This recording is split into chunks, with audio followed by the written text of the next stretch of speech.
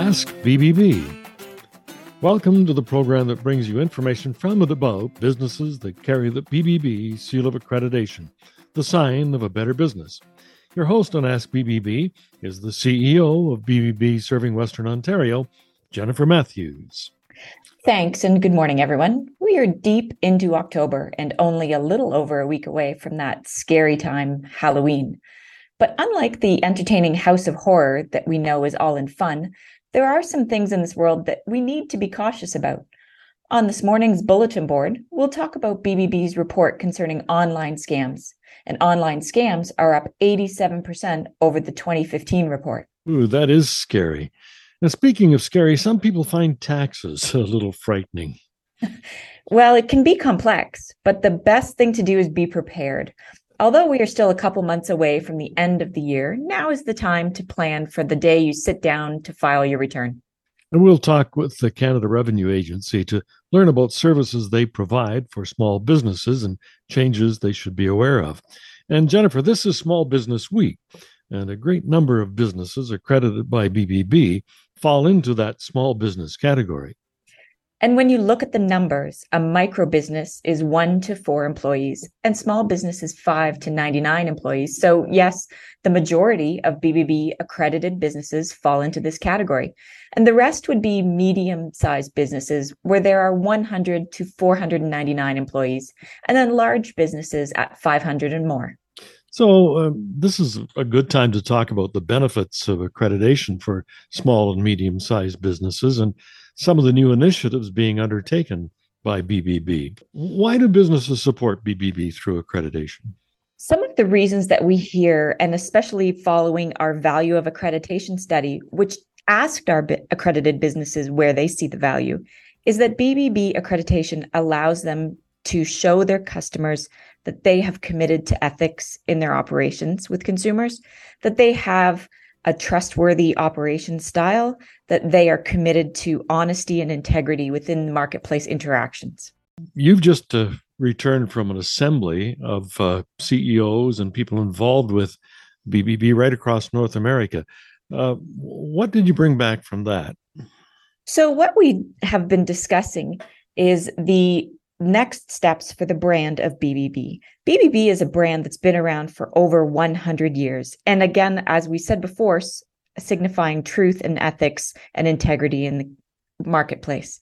What we're looking towards now is talking about the BBB seal as the sign of a better business, and how we can point you to those signs, how accredited businesses can display those signs, and what that can mean for consumer confidence in the businesses that they choose to engage with. Also, when we talk to businesses who are accredited, they share with us that using the accreditation seal, the sign of a better business, allows them to stand out above the crowd. Well, here's what Assad Eldek of Armor Shield Roofing had to say about what the seal means to him and to his business. In 2012, we won the Better Business Bureau Business Integrity Award, and we won many awards through the years, but that award is what is dear to my heart because it talks about integrity. And to have a good rating with the BBB definitely helps the consumer pick the right company to do the work for them, and they can feel assured that the work is going to be done. And if by any chance something happens, because sometimes, in things go wrong at work, they can also be assured that there is the BBB there to go and help them resolve that issue with the accredited business. And when we talked to Peter Rocco of Start.ca, he also felt that there was great importance to holding that sign of a better business. It's been a long time that we've been working with the BBB, and they've always been great. I think it's certainly a trusted source that people look at for reviews and anything that kind of helps instill that consumer confidence in a brand that they might not have an experience with. I think goes a long way. That other online reviews, etc. But certainly BBB, I think, is got a big part to play in that as well. And Jennifer, we talked about different sized businesses, and we heard from one business that is a one-person sole proprietor. That was Johan Kinting from golflondon.ca. One, it's a validation for would-be clients and customers. It's a reaffirmation for current clients because when you're a client of Golf London, we develop a relationship and it's like a friendship. And over the course of time, over 1 season, 2 seasons, 3 seasons, I have some students who've been with me going into the 4th season. I got to tell you, I had a few people comment when I was able to plunk in that BBB logo onto my signature in my emails and it's on the top banner of my website, the BBB. They were like, "Good for you. That's you've earned it or you deserve it." So there's that aspect. From a business owner aspect, it affirms me. It lets me know that this crazy idea I had 5 years ago of launching into a whole new career is recognized, and that as a business owner, I get to participate with other business owners. In listening to Johan speak about what holding the BBB seal means to him and to his business, we see how important it is for instilling confidence in his consumers and instilling continued confidence in the consumers that have been with him for multiple years. Consumers are very well aware that not all businesses are better, and those that display the sign of a better business really stand out. By using the seal in his email signatures, in the banner on his website, and aligning with a brand that stands for trust and integrity, he really makes his organization stand above the rest. So if there are small business owners right now listening and they would like to seek out information on accreditation, what should they do? Some of the easiest ways are to go to our website, bbb.org, and there's actually an online application now where you can complete and fill out all information required to start the application process, or you can call our office at 519-673-3222 and speak to anyone in the office. All right.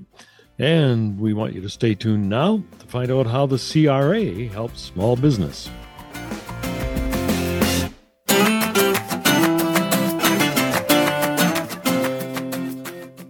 You're listening to Ask BBB with your host, Jennifer Matthews, CEO of BBB Serving Western Ontario. There are more than 1.2 million small and medium-sized businesses in Canada, a significant part of our economy, and an important link in the tax structure. Paula Baxter-Taylor, Liaison Officer with the CRA, joins us now. Thanks for taking the time to be with us this morning. Oh, thank you for having me. So going into the break, we promised to learn how CRA helps small businesses. So let's start there. What CRA services are available to help small businesses with their tax obligations? We have a lot of services that are available. A lot of them are online now. We even have links set up on our CRA.ca website that will take you forward to the checklist for small businesses. There's a page for setting up your small business, as well as a page for small businesses and self-employed income. And those are all on the canada.ca/tax website. We also have a liaison officer service program. We try to reach out to as many small business owners as we can, just to sit down and have a very personal visit with them. Back before COVID, we used to go to their home or their place of business, pass them a package of tax information, and just sit down and go through that information together. Since COVID, we are doing these virtually now. We're doing them through Microsoft Teams. We still present them with the same information, and it's a confidential educational service. So even if we see something wrong with their tax returns, we're not allowed to hold hands with any other departments. So it's very confidential and secure once we're in that meeting, and they can ask any kind of tax questions they want. We do provide them with personalized information geared to their industry specifically. We present them with financial benchmarks. We go through books and records, maybe give them a sample of income and expense journals, things that they can follow along with. And the financial benchmark, basically it comes from Statistics Canada, and it kind of gives them an idea where they're fitting in, where their expenses are lying, see if they're kind of in line with similar businesses. So we can compare mechanics to mechanics instead of mechanics to real estate agents. You know, their expenses would be significantly different. So it really helps to get new business owners on the right path from the beginning, or pulled back into the right path instead of correcting it later on. Correct. But we don't want a lot of mistakes caught through audits. It seems very unfair. And a lot of the mistakes that are made are mistakes. They're not negligent. They're not, you know, trying to screw the system or anything like that. They're just errors. And when it comes to errors, we'd like to catch them now. And if we can catch them now and correct the errors, they have less to worry about in the future. When are small businesses required to collect GST, HST, and what are some of the consequences if they do not collect or remit those as required? Well, penalties and interest come to mind first. So basically, when you register, you're required to register for HST once your business income exceeds $30,000. Prior to that, it's optional. You are required to register for HST if you are a taxi driver or a rideshare program, Uber or Lyft or anything like that. That's a requirement from day one. Other than that, it's optional up until you hit $30,000. Then you're required to file HST returns. Okay. And are there any other people in that platform economy? I'm thinking delivery apps as well, outside of rideshare apps? Delivery apps are a little bit different. They're more of a courier kind of service in that we kind of nickname it interlining. They're not necessarily the ones that are going to be collecting the HST, but they're entitled to the HST on their expenses. If and when CRA decides to audit a small business, what should the business owner know about that process? We actually have a little link on our website, and it's called What You Should Know About Audits. And basically, what we're trying to do is just make sure everyone's being taxed fairly. My taxes come off my paycheck every single pay. We just want to make sure that everyone else is, you know, having the same type of experience. So we want to make sure that the legislation is applied fairly. And we would be looking at books and records.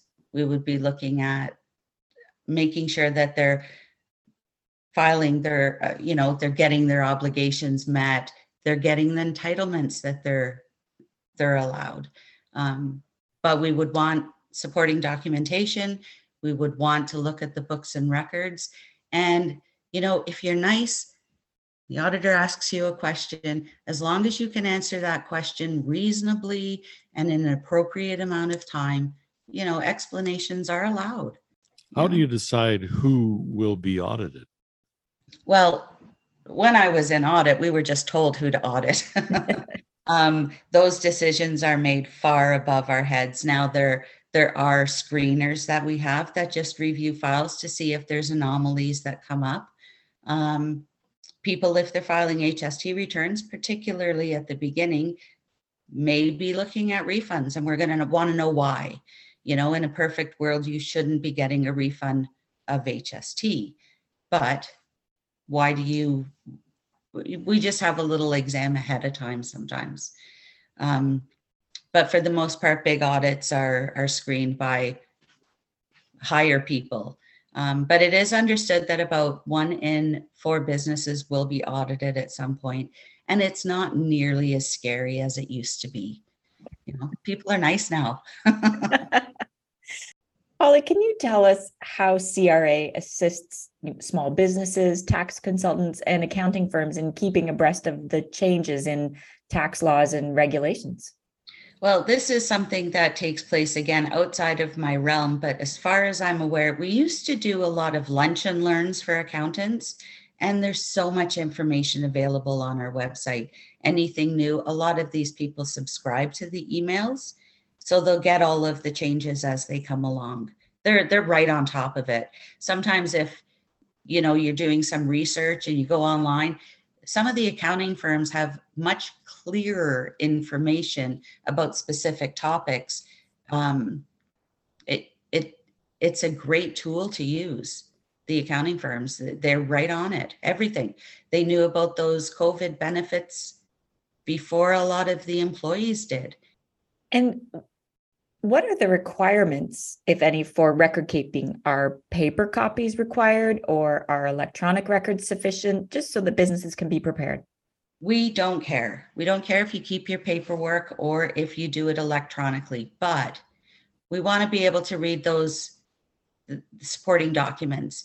So if you go and fill up your car with gas and throw the gas slip on the dashboard of the car and the sun burns the ink off, that's no longer an expense.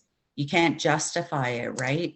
So we need the supporting documentation. So whenever we've got issues with, anything where the ink will rub off, you can scan it, you can take a picture of it, as long as you can support that expense down the road at some point. We've got no issues whether it's paper or electronic. So that might be a good habit to get into, especially with those smaller receipts, to The scan them receipts, sure. in a batch. That's right. Are there any changes small businesses should be aware of that would affect their 2022 tax return? I don't think the changes have really kicked in for 2022. I think they may have kicked in for 2021. The allowance for the purchase of a vehicle went from 30,000 to 34. But other than that, in terms of the business, not a lot has changed. The same expenses are allowable and the same income's required to be reported. So I guess in summary, then, continuing to check the website and looking for guidance in advance of any issues coming up would be the best way for businesses to set themselves up for success. For sure. And people can go onto the My account under CRA and they can look at anything on there. You can check your RSP deduction limit. You can just look at your past returns. You can make payments if you have to. We have the same thing for My Business account, where you can go in, you can see, we can send you notifications to let you know that we've sent you mail so you don't think that it's a scam. But the My Business account has a lot of information in there for small business owners. Great. Well, Paula, I want to thank you for taking the time this morning to share your knowledge with us and help us guide businesses to start off on the right foot when it comes to CRA requirements. Thank you for having me. It was nice meeting you. Paula Baxter Taylor is a liaison officer with the Canada Revenue Agency. Coming up next, the BBB Bulletin Board and a report that notes online scams are on the increase.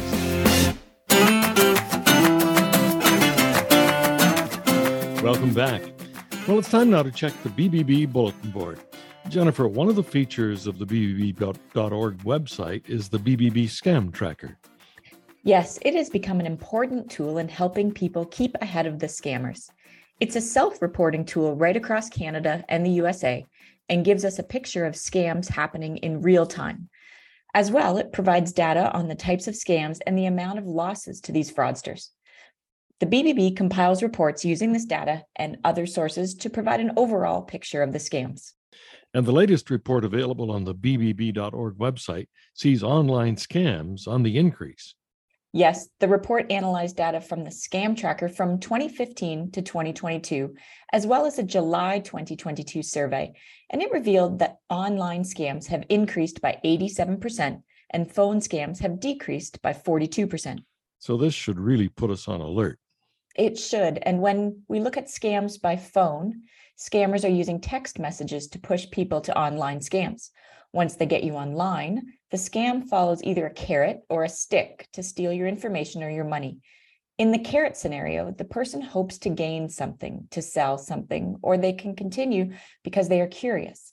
The stick method then continues because they feel they may lose something, or they feel the situation is urgent and they need to do something about it. Are these scams that we might already be aware of? Well, online purchase scams are at the top, with 89% of people reporting a loss. 87% of people who got involved in a cryptocurrency scam lost money. That's followed by romance scams, investment scams, employment scams, and government grant scams. So we know they're out there. How do they keep getting us? Well, 25% are lured in while browsing on social media or when they go shopping online. Some get a direct email. They might be attracted to something when searching a subject line. Or in some cases, they are lured in while doing a job search. Well, we'll want to read that full report titled Start with Trust Online, BBB Online Scams Report, and it's available in full on the bbb.org website. But before we leave it this morning, can you highlight the prevention tips that are listed there? Absolutely. So if the deal looks too good to be true, it probably is. And tied to that, be careful purchasing sought after products. Scammers offer highly sought after products at great prices, but before you buy, do your research with a trustworthy source and avoid making quick purchases on social media. There are a few other tips, and the final note in that report is solid advice. Be skeptical about anyone who reaches out to you unsolicited. Survey respondents told us scammers produced fake business cards, websites, credentials, ratings, and more to convince them they were legitimate. So again, the full report can be accessed at bbb.org. And Jennifer, that's our time for Ask BBB this week. If you have any comments on what you've heard on today's program, we'd love to hear from you. And if there is a subject you'd like us to include, let us know. You can contact us at #AskBBB and follow us on Facebook, Instagram, and Twitter. Thanks for listening this morning. I'm Jennifer Matthews. And I'm Jim Swan. Remember, always look for the BBB seal. It's the sign of a better business.